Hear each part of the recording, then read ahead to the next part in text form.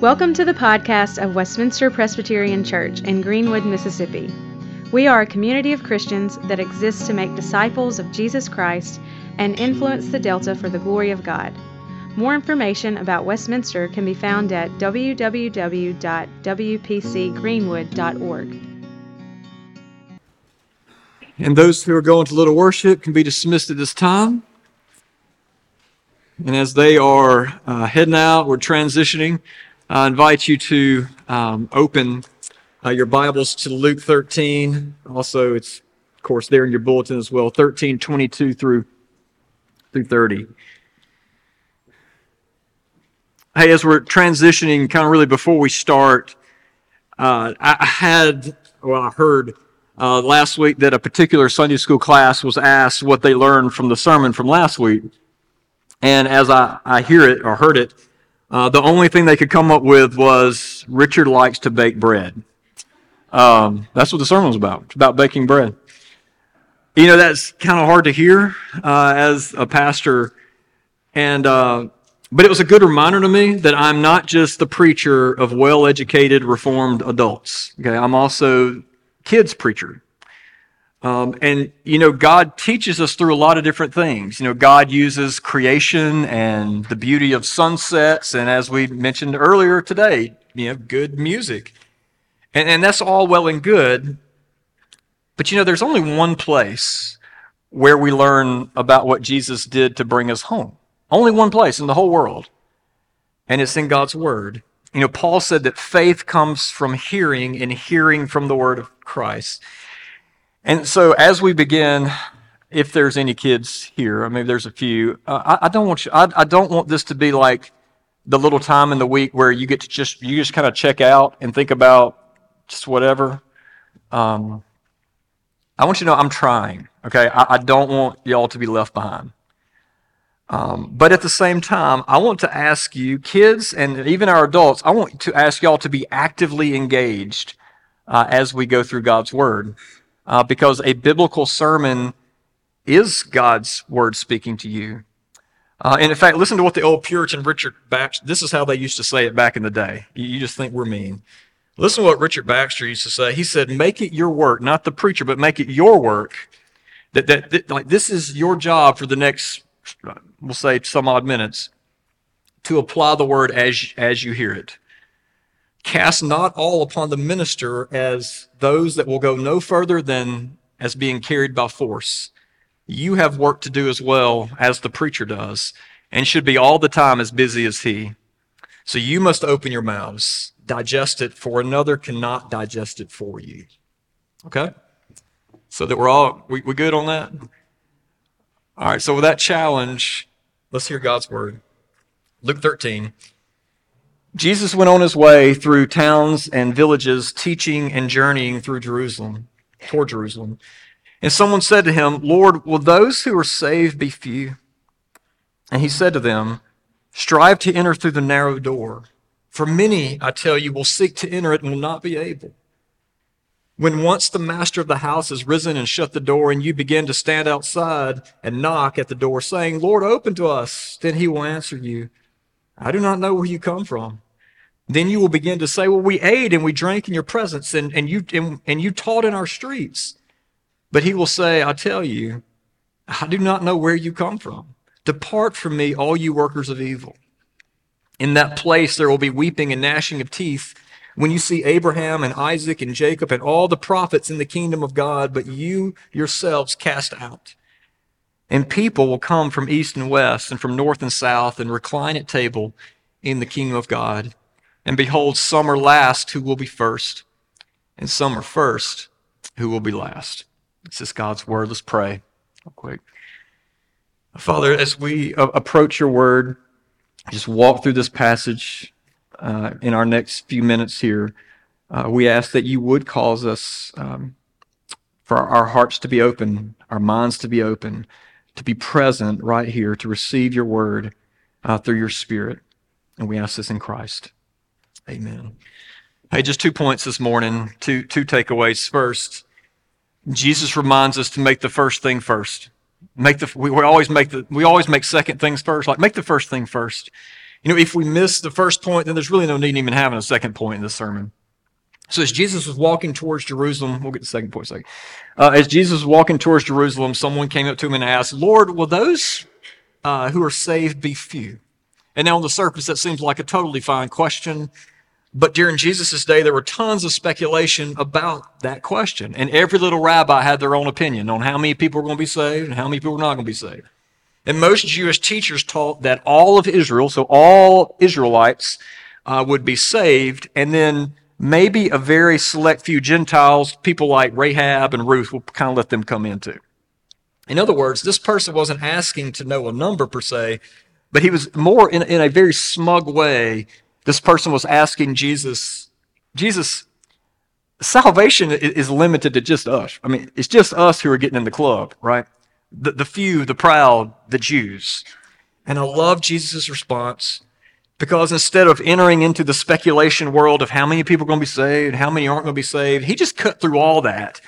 And he brought them back to the main thing. He said, look, the question isn't how many people are going to be saved. No, the question is, are you saved? Are you saved? Have you entered the narrow door of Christ? This is sobering, because y'all well know, growing up in the Bible Belt, it is very easy to get lost in all the secondary issues of doing church and following Christ and kind of being in the religious world. It's very sobering.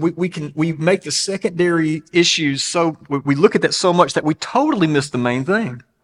And look, we might roll our eyes at people like the Jehovah's Witness and how they get so hung up on trying to be one of those 144,000 uber faithful who are going to make it to this, special place in heaven, and which allegedly, they speculate at least that there's only about 8,000 of those spots left. So no pressure, right? We may roll our eyes at that, but how often do we do kind of the same thing?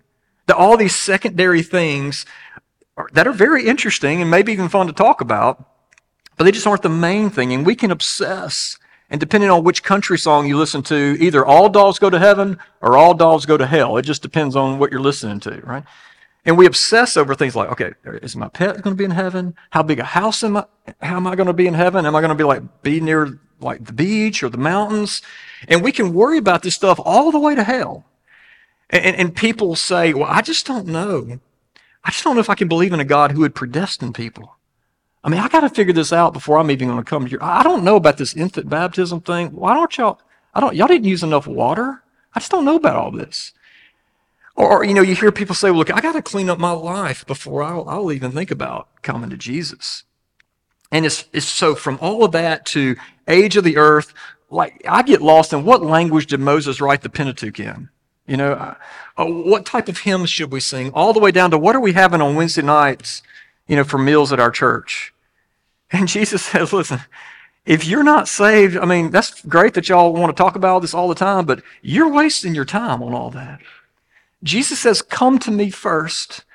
Repent and receive my forgiveness first. Don't let knowledge about God replace, knowing God. And what's so great about this passage is Jesus is telling us that door is open right now, that you can enter that narrow door now. The fact that we're still hearing these words today means you still have time to respond. The door is open now, but Jesus in here, he reminds us, he warns us that door won't always be open.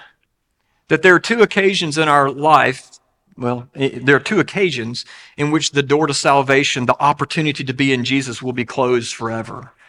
And it is when we die, when you die, or when Jesus returns, and whichever of those two come first. But here's the kicker, and not to scare any of us, but none of us know when that will happen. None of us know. And so this is an invitation this morning that if you are not saved today, don't harden your hearts like Israel did in the wilderness. Today is the day of salvation. We act as though things are going to always be okay. Maybe that's how we cope with life. And yet ask anyone who's ever experienced a true crisis moment. There is no warning. 1 second things are fine, the next not so much. We're all potentially one phone call, right? One diagnosis, one split second away from that door closing. My dad's best friend was a farmer, and I may have told you this, but he died doing what y'all are doing right now, if you can imagine that. He was at worship, sitting in his pew with his family. And again, not to scare us, but just to remind us of the fragile vapor called life.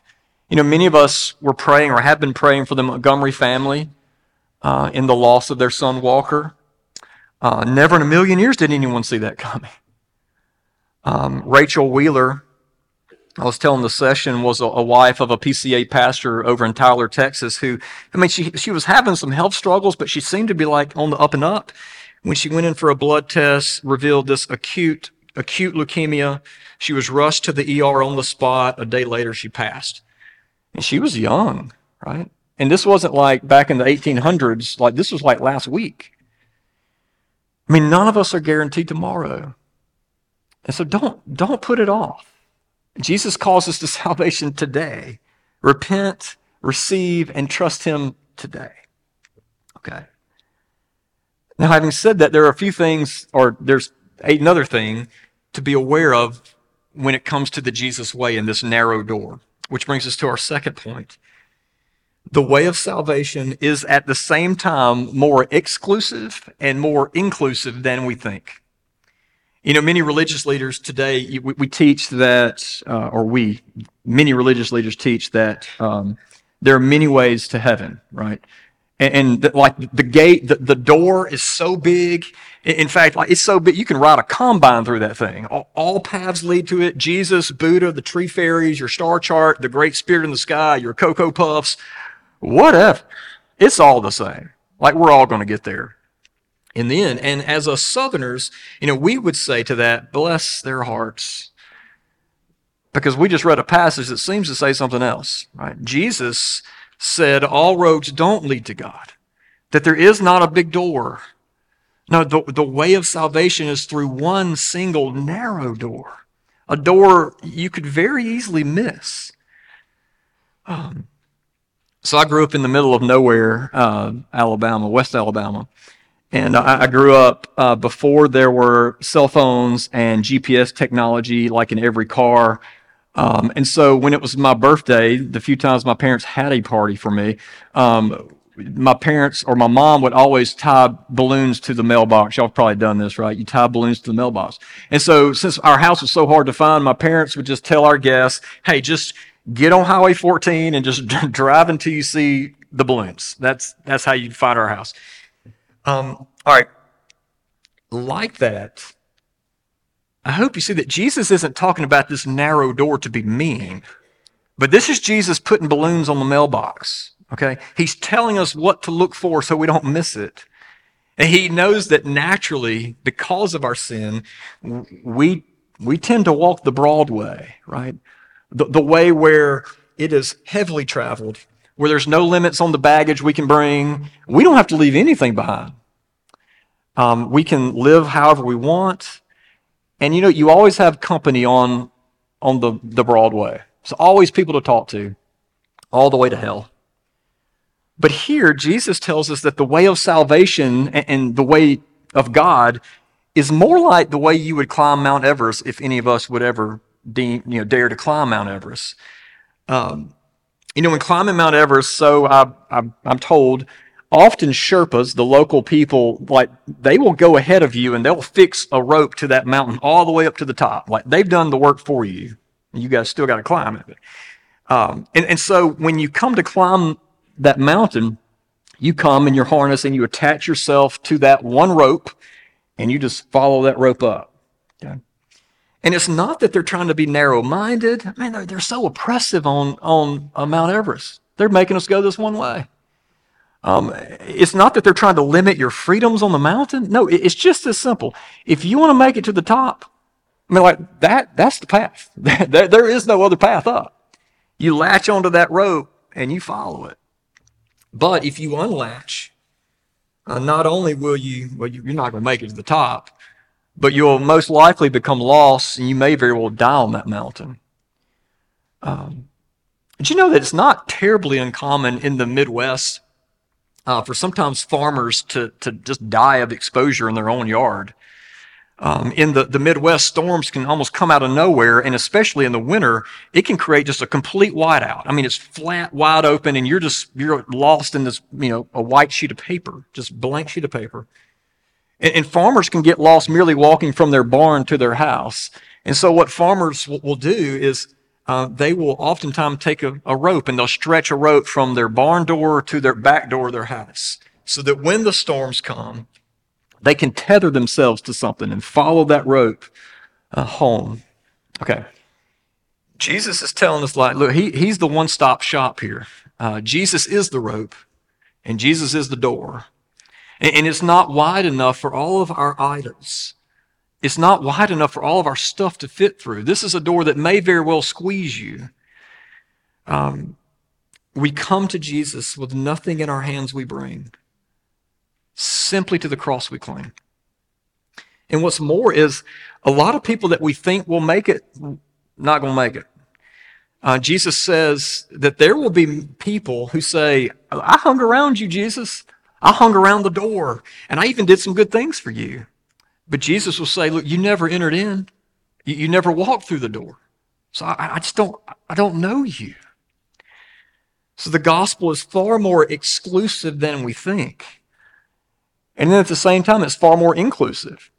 Throughout the Bible, it's the religious leaders that don't get it, right? They're the most self-righteous people. The people who, if there are insiders, then surely they are the insiders.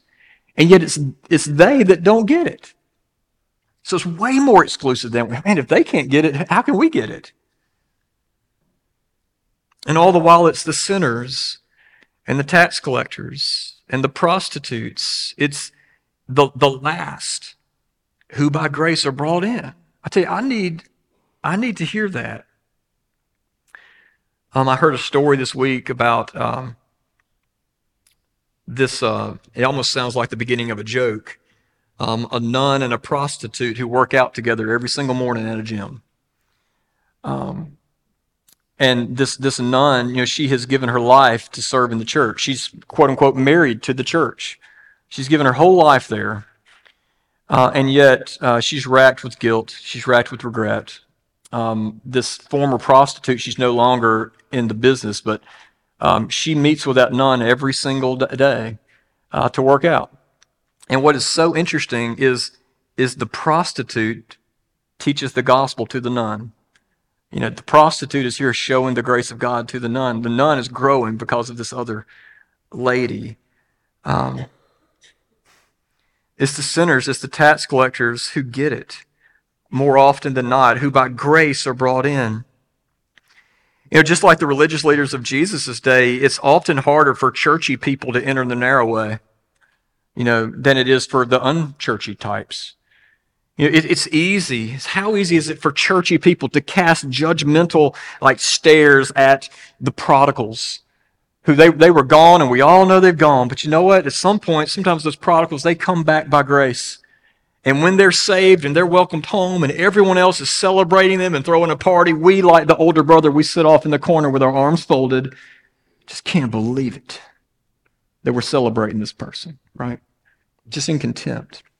It's hard because to go through the narrow door, you got to go low. And sometimes really churchy, religious-y people don't like going low. You got to be humbled. You got to know that the only thing you contribute to your salvation is your sin, which Jesus died for. Which is a problem because many North American Christians have grown up, and I'm one of those, have grown up being taught a gospel of moralism, right? That instead of grace, I grew up thinking that if I could do more and if I could try hard enough, then maybe, there's no guarantee here, but maybe God would have favor on me. I would have his smile. And yet, far from making us humble, that makes us live in fear and despair, or it creates a new generation of super self-righteous Pharisees whose inflated ego and sense of self-importance is far too large to fit through that door. But the gospel of grace says that the law, it is so crushing, so cosmically far away from God because of our sin are we, that we have no shot of ascending the heights. Our only hope is in someone else saving us. So back in Genesis 3, you'll remember when God kicked Adam and Eve out of the garden, right? That we find that God is this crazy scene, that God left this, since an angel of death with this fiery sword standing in the gap so that if we were to go back to paradise, well, you'd get killed, right? You had to go through that sword first. Well, after Jesus was born, Mary and Joseph went to present Jesus at the temple. And you remember, we talk about this a lot during Christmas, there was this kind of strange old man there named Simeon who prophesied over Jesus. And Simeon said, a sword will pierce through your soul. Okay, well, like, what? Were you listening? What sword are you talking about? Because he died on a cross, right? Well, Simeon was talking about that sword all the way back in Genesis 3, or Genesis, that separated us from the way back to the Father. 11 years ago now, we all remember this in Newton, Connecticut, a classroom where every single child was tragically killed by a gunman, except for one. There was one child in the whole classroom that escaped. And when she was reunited with her mom, she told her mom that the only reason she lived was because she played dead. And the only way she could play dead was because she was covered in all of her classmates' blood. Well, in the same way, y'all, the only way through that narrow door, and thus the only way to the Father, is if we are covered by the blood of the one who died, Jesus Christ. It's grace, okay? It's grace. Look, we all know trust fund people, right? We know these kids, we'll call them. We all know people who are not wealthy because of anything they did, but the only reason they are wealthy is because they had a wealthy family member who imputed wealth, who took their wealth and placed it in the accounts of their not so wealthy family members, right? Okay. Because of the cross, Jesus, we use the word imputation, right? Jesus has imputed, which means he has placed in our accounts his perfect righteousness. So much so that when God looks at us, he sees Jesus. And that's how we have the smile of God. You know, the benediction that we go out with, may God's face shine upon you. That's how we claim that. It's not because you are such a great boy or girl, but it's because Jesus is great. So it's not because we've done more or we've given more than our neighbor. It's because of Jesus alone. So it's exclusive because, well, it's only in Jesus that we're saved. There is no other door. But it's also staggeringly inclusive because it's not just for Jews. It's not just for Democrats. It's not just for Republicans. It's not even just for Presbyterians. It is to and for all who have been washed in the blood of the Lamb. Because of Jesus' exclusive death, listen to the inclusive kingdom. This is how Jesus finished. He said, people will come from east and west and north and south. There's going to be a lot of people that don't look like us. And recline at the table in the kingdom of God. And behold, some are last who will be first. Amen? Well, look, but before we go to the table, I want to invite us really just to a time of silent prayer and preparation. And if you have not gone through the narrow door, it is offered to you today, like right now. And I want to invite you now to repent of your sins and to put your faith, to lean your ladder against Jesus. Let's pray. Father, may your Spirit come and cause us to respond to the sweet message of the gospel. I know it's so different from anything else we hear out in the world, but Lord, we ask that it would ring true deep in our hearts and that you would bring many sons and daughters home. Lord, that prodigals would come running home and know your embrace. That really prideful Presbyterians would be broken, and that we would get on our knees and crawl through that door. Father, we thank you for the beauty of the cross and how all roads lead there. That's the only way. Well, that's the only way we get home, is through it. So, Father, now as we come to the table, we ask that you would continue to prepare our hearts. We ask that you would take these common, just everyday elements, that you would set them apart to be a means of your grace to your people. And we ask this in Christ's name. Amen. Hi, Richard Owens here. I just wanted to take a second to say thank you for listening to the podcast of Westminster Presbyterian Church. Our prayer is that the Lord would use this message to encourage you in the gospel and that you would find Jesus to be more beautiful than you ever imagined.